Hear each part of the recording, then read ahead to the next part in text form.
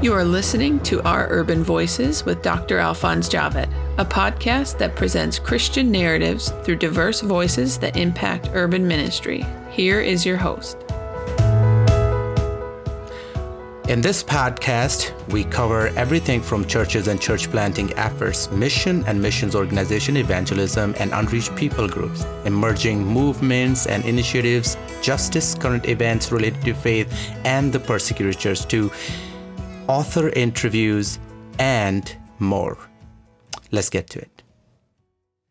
Hi, Valerie. Thank you for being here with us. Been hearing about your ministry for some time, and you've been a good partner, great partner in our ministry here in New York City. So I just want to let you introduce yourself to our audience, and then we'll start. Sure, Alphonse. It's great to be here. So I'm currently the New York City Area Director for ISI, International Students Incorporated. We're a ministry that focuses on reaching international students at universities and colleges, and I happen to lead the New York City area team. I'm originally from Pennsylvania, but I've been a New Yorker now for almost 16 years. That's awesome. So tell us how you made the transition from Pennsylvania to New York City, and what caused you to move here? Well, I actually came primarily to work with the international population of New York City. I just understood that the nations really are here, the opportunity to reach unreached people groups and to work with the largest collection of international students in the whole country, which is right here in the New York City metro area. That was really my motivating factor for coming here, to make disciples among the nations by living and ministering in New York City.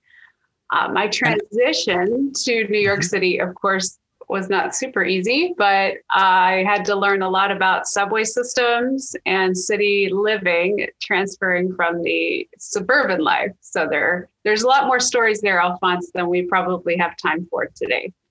No, that's all right. So why you... I know that in Pennsylvania you have great schools and colleges and universities. Why not there? Why here? Was the decision based on a city setting, or was there something else? You know, I probably never would have chosen New York City on my own, but when I considered the possibility of working with international students, I had some connections here in New York City through a missions organization. And it seemed like a good place to start by working on a team. After I'd been here for a while, I grew to love New York. I still definitely see the work and the need in Pennsylvania and some of the larger cities like Pittsburgh and Philadelphia. The same kind of ministry can be done. But there is something about New York that's very unique. And I just have grown to love this city and being here, and particularly the collection of nations that are here. So Valerie, in your experience in New York City, do you think it's easy to adjust here if the person is moving from outside of New York City? What kind of things the person should be looking into? Is there a cultural training for that person? Give us some advice. Wow, I think maybe some of the advice that I now give to new people is to treat their first couple of years really as an adventure and a learning curve and a little bit of an initiation into being a New Yorker. Everyone needs to collect some stories about the subways and apartments and, surprising things that you see on the street. It is definitely a culture shock. I definitely went through culture shock when I moved here, and it took me a while to get used to it. So I give advice, kind of practical things that range from how to use subways to just learning to see the joy around us in the people, in the diversity, in the culture, and the opportunities that are just very different than a suburban area. lifestyle. I guess the phrase I use a lot is just, unfortunately, it's been used a lot in the pandemic, but it is a different kind of normal.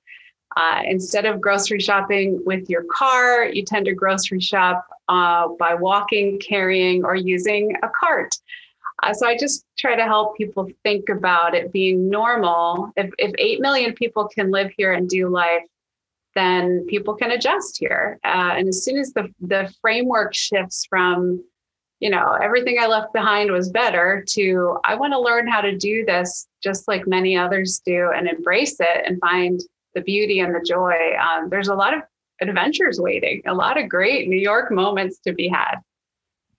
Wow. So you talked about the pandemic.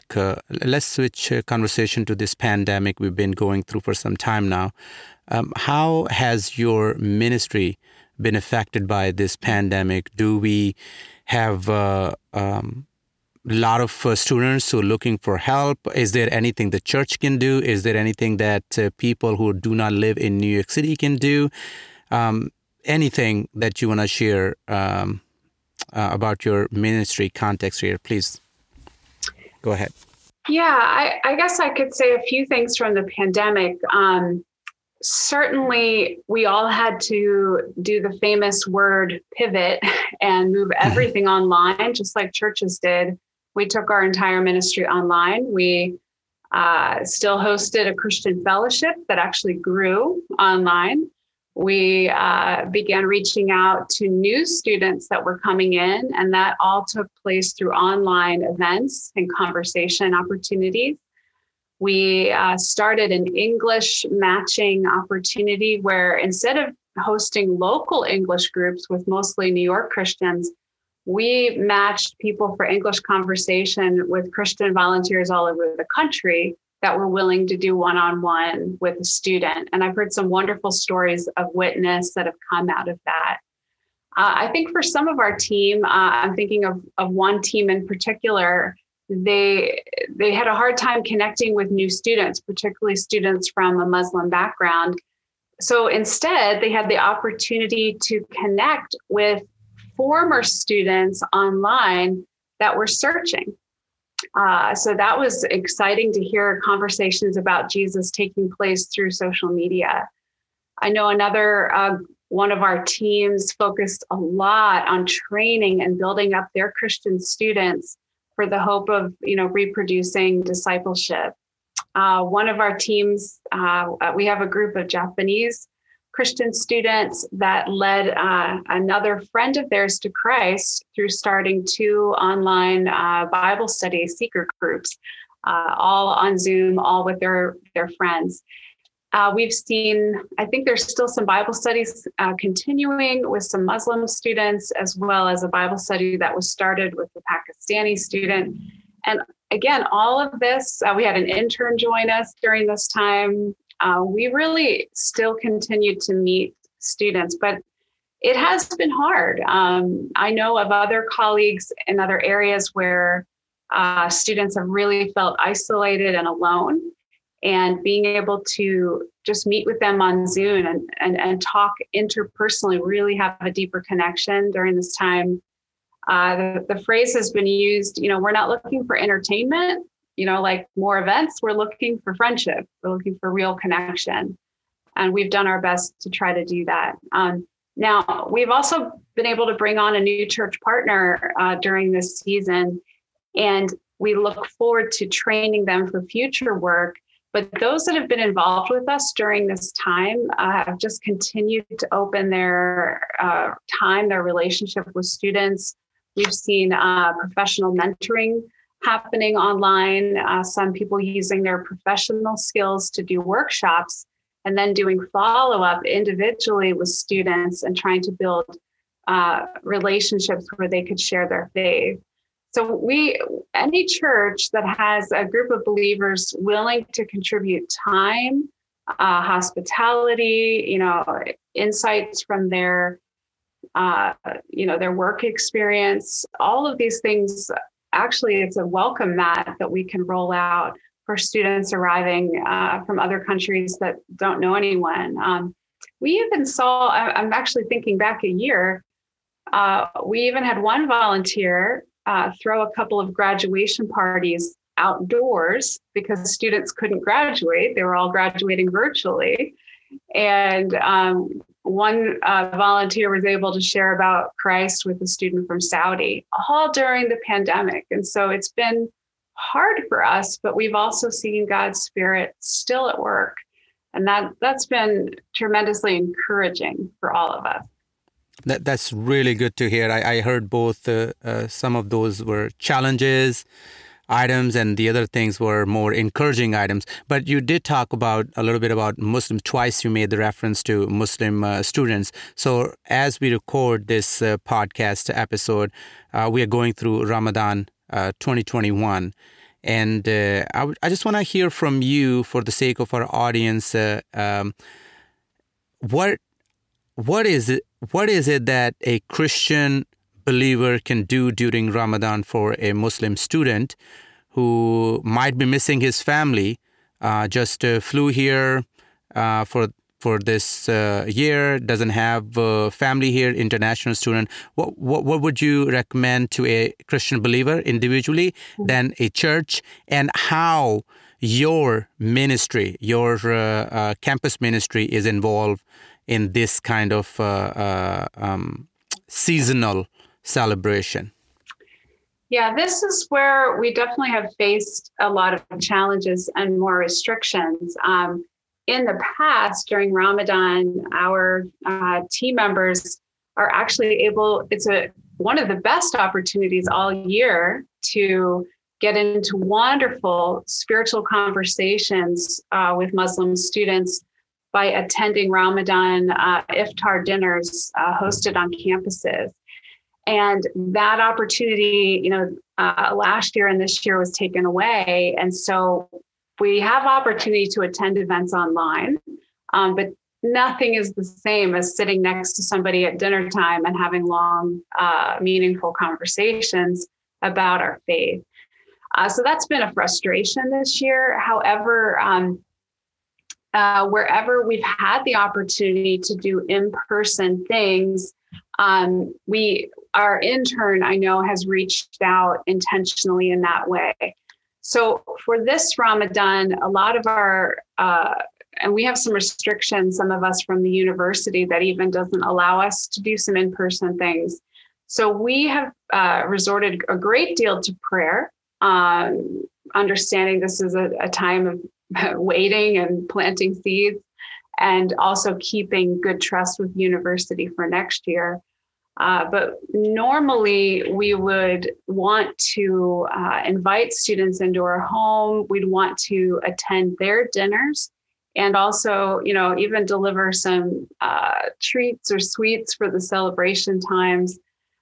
Normally students would have some of these iftar dinners themselves, and we'd try to attend. But again, we've been a lot more limited during this past season.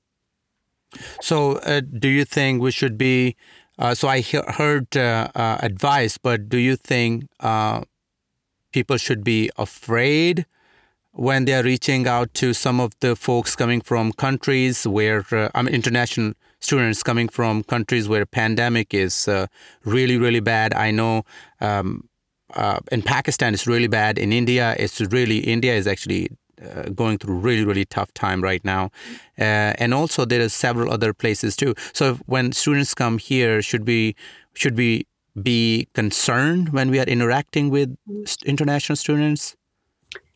So my policy with my team has generally been to follow the CDC guidelines and to be, safe, but to also follow the leading of the Spirit. And we have found that instead of quantity, we have been, pushed into a place of focusing on quality of relationship. So wherever we're not limited by the restrictions of the university, because one of our teams is, if we break that law, we sort of break that trust, which we want to hold for the long term. But other members of our team have hosted smaller gatherings where students are invited and have just practiced, safety measures. I'll tell you, Alphonse, I'm a person that prefers to step out in appropriate risk, to follow Christ where needs are present, and to follow kind of the examples of a lot of Christians in history that have taken appropriate risks. So I don't mean foolish risk, but if someone needs my help or someone is lonely in that sense, and it's a calculated risk that I know is worth taking, I personally would make the decision to step out, assuming that that's where God was leading me. Thank you so much. So let me switch our topic. Now that you have finished your doctorate, so congratulations, Dr. Valerie. And I just wanted to talk about your research. I know that you were very excited about this topic, and I'm going to move my mic toward so I can read a short portion from your dissertation. So on page 21, explaining why you are looking into this topic, you said, my personal interest in this topic is drawn from the observation I have made within my 15 years of service in New York City thus far.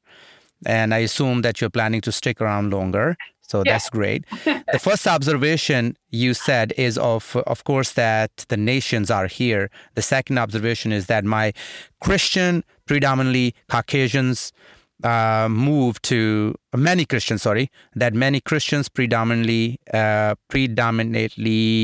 Caucasians. Okay, that I was right. So Caucasians moved to New York City from Bible Belt locations with a passion to reach those from unreached people group arriving here.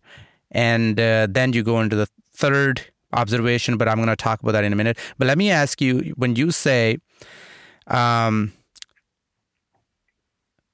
location with a passion to reach those, Bible Belt locations with a passion to reach those from unreached people group arriving here, are you insinuating that folks do not go to those areas, Bible Belt locations? So is there a lack of international community in those colleges and universities?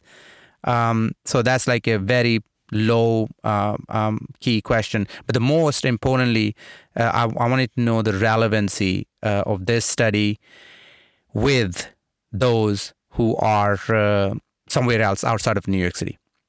Sure. Yeah, that's a great question. So the first question, definitely unreached people groups are scattered all throughout the United States. And so those of us that are here, that are believers, have an opportunity just about everywhere we go. I think one author I'd read, I don't remember which one, just, someone said, we don't have anybody in our town. And he was like, just start looking. And, you start to notice when you look that there are international people all around us now. We're in a globalized world, and we have a high rate of, migration into the United States. And so just about everywhere is touched now by this globalized world that we're in.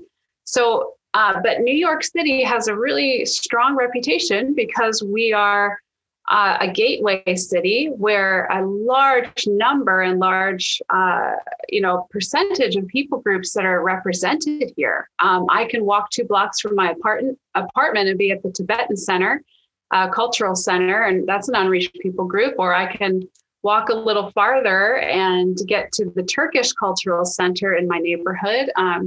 I can go a little farther and just be surrounded by Thai restaurants in Elmhurst. And so the concentrations in New York City are quite large. I think that attracts people and attracts workers. And this was where some ministries were launched, particularly to reach unreached people groups. So New York City has quite the magnetic draw, I think, both missionally and just because it's a fascinating place. So then, wonderful answer. So that means, let me start. So you are you living in Queens? That's the area we are talking about? Yes, I live in Queens. Okay, so you want to talk about how Queens is different from Manhattan or Bronx or Brooklyn, or is it especially in the context of international students' campus ministry, is it different from other boroughs? So if I'm coming to New York to work with your agency, what is the best place? Should I come to Manhattan, find an apartment here, or Queens? What do I need to do? Well, there's a couple of answers in that question. If you're coming to work with international students specifically, with us, you could live just about anywhere. Cost of living in Manhattan is pretty high. And so there's only a few campuses like Columbia. There's some affordable housing up there at Columbia University, but otherwise, students tend to commute into schools like Hunter and NYU, some of those kinds of schools from more affordable locations like Queens and Brooklyn and Jersey City or Roosevelt Island. So if someone was coming to work with us, it all depends on what school they wanted to be close to and then figuring out where students live. So all that being said, Queens, if I'm looking at this through two different lenses, just from an unreached people group status, the residents of Queens, I think Queens is the most diverse county in the nation. It might be in the world, but I haven't found proof for that yet. But, everyone is here in Queens. And then I know that international students also live in Queens. They'll live along some of the train or express lines where they can commute quickly into where their schools are. So just about everywhere in New York, you're going to find a grouping of people, I think, or of unreached people, and there's also opportunity to reach students. Again, just depends on your particular campus or people group that you're looking to reach. So the study, let's go back to your research. You said the study's aim or your research study aims to uncover insights that would bridge the gap you describe in your document, which is basically people are here. They do not, New Yorkers do not know that there are unreached people here right in their own neighborhoods. And two of the things I already mentioned. And the fourth one observation was that that despite many mobilization efforts, there remains a gap between groups who move to New York City to engage in this task and the missional culture and ideation. Is that correct? Yeah. Okay. No, ideation. What is ideation, by the way? Yeah, just what the idea of missions is. Okay. Ideation of.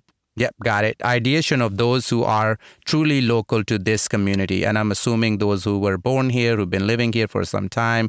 So then you go into this, your aim of your study is to uncover insights that would bridge the gap and the gospel, the missional culture of New York City believers forward, specifically among unreached people group. So now help me. So I gave some context for our audience. So help us. What is this study? What did you really study? And what was your, help us to understand some of the findings and how it's going to fill that gap or bridge that gap.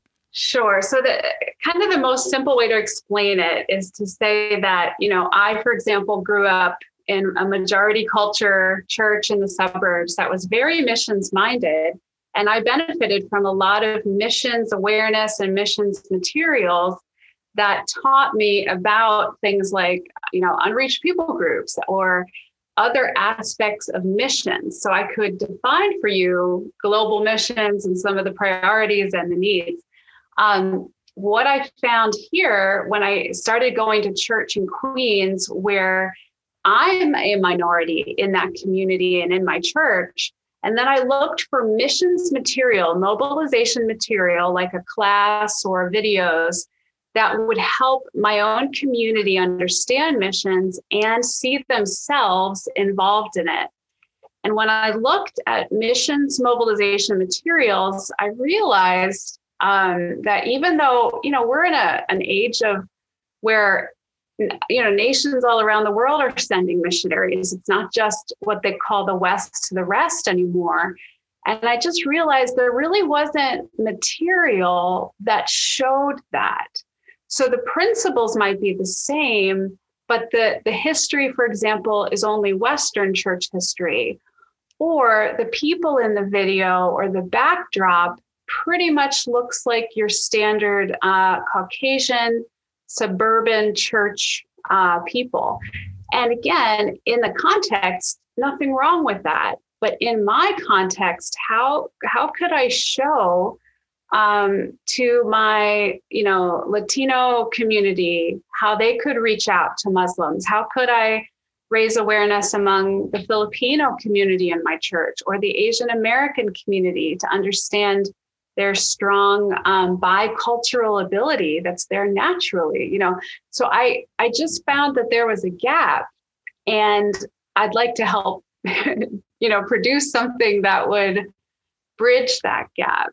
So I wanted to show how there was also some proximity of story. Like I talked with a pastor at an urban multicultural church in Brooklyn, and he was speaking about how the stories of struggle that his church members had gone through whenever they did an overseas, short-term trip, and they shared their testimony, there was such a stronger connection with the local people and what they struggle with than what might come out of someone with a very comfortable lifestyle.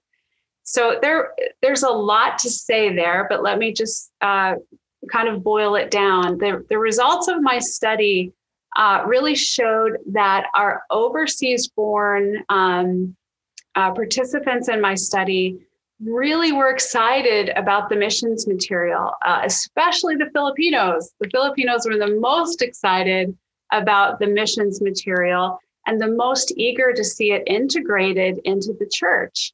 I found that most people had never, ever before heard about unreached people groups.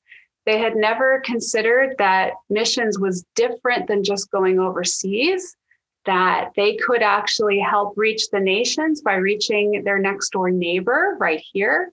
That was an aha moment for people.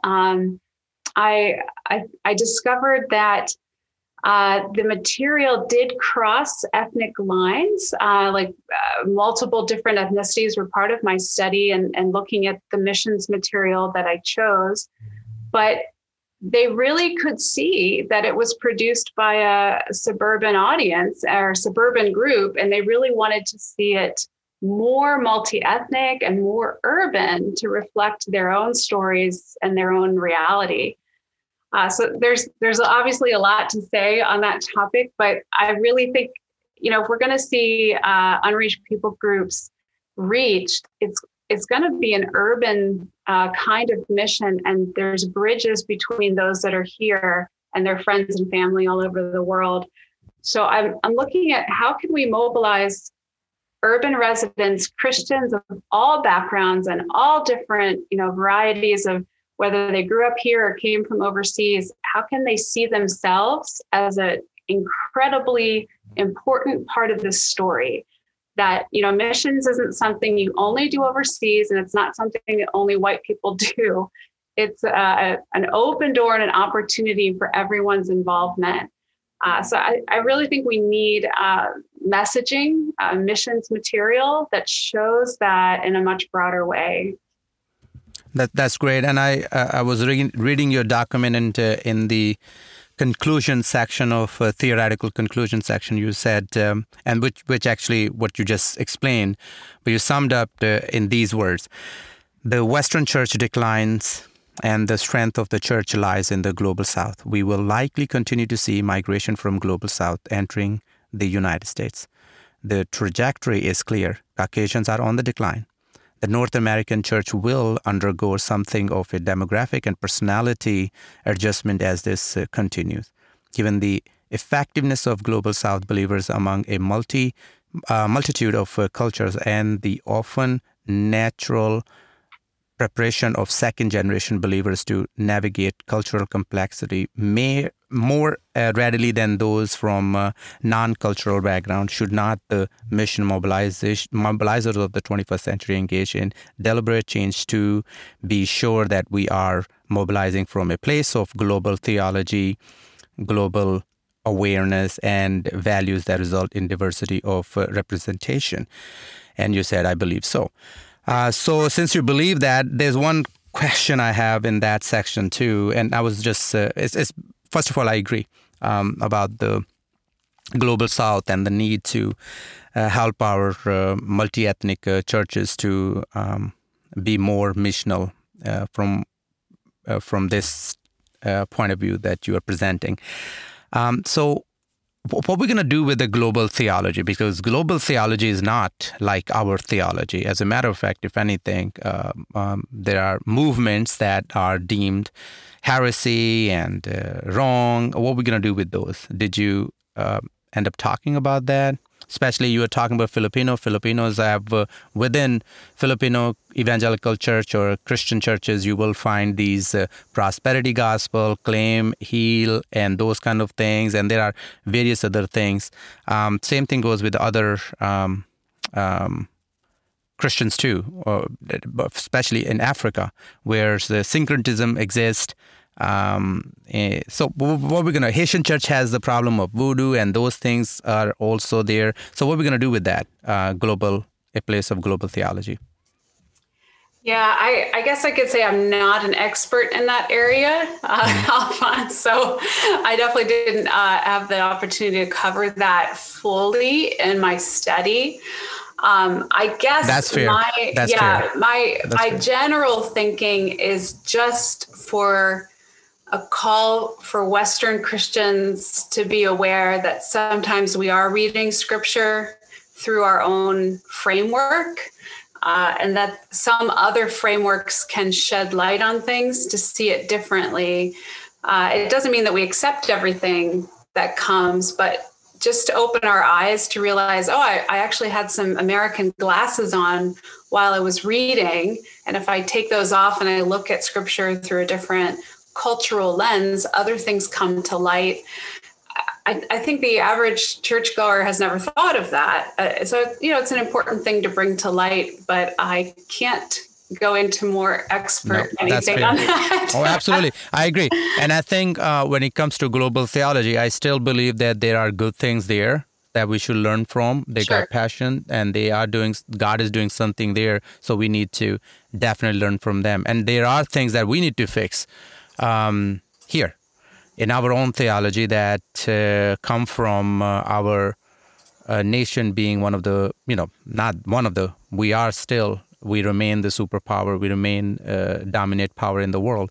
So there is some of that. So we have a lot of room to improve. But let me close with this. Your hypothesis for this study was small group attending at your church, which is New Life Fellowship Church in New York City, founded by Pastor Pete Gazzaro, also founder of Emotionally Healthy Church, discipleship, marriage, several great initiative within that movement.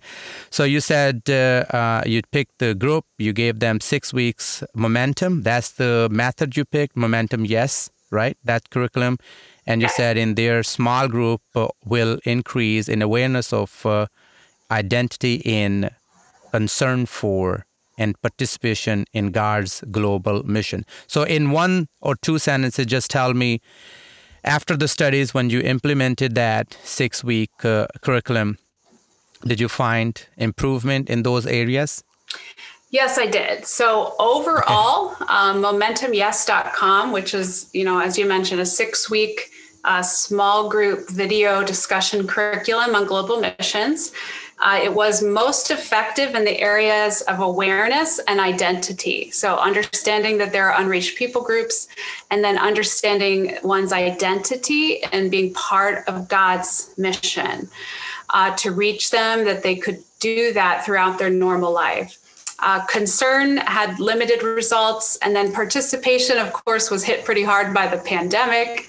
However, the intent to participate went up, prayer went up, and invitation of others to take Momentum Yes also went up.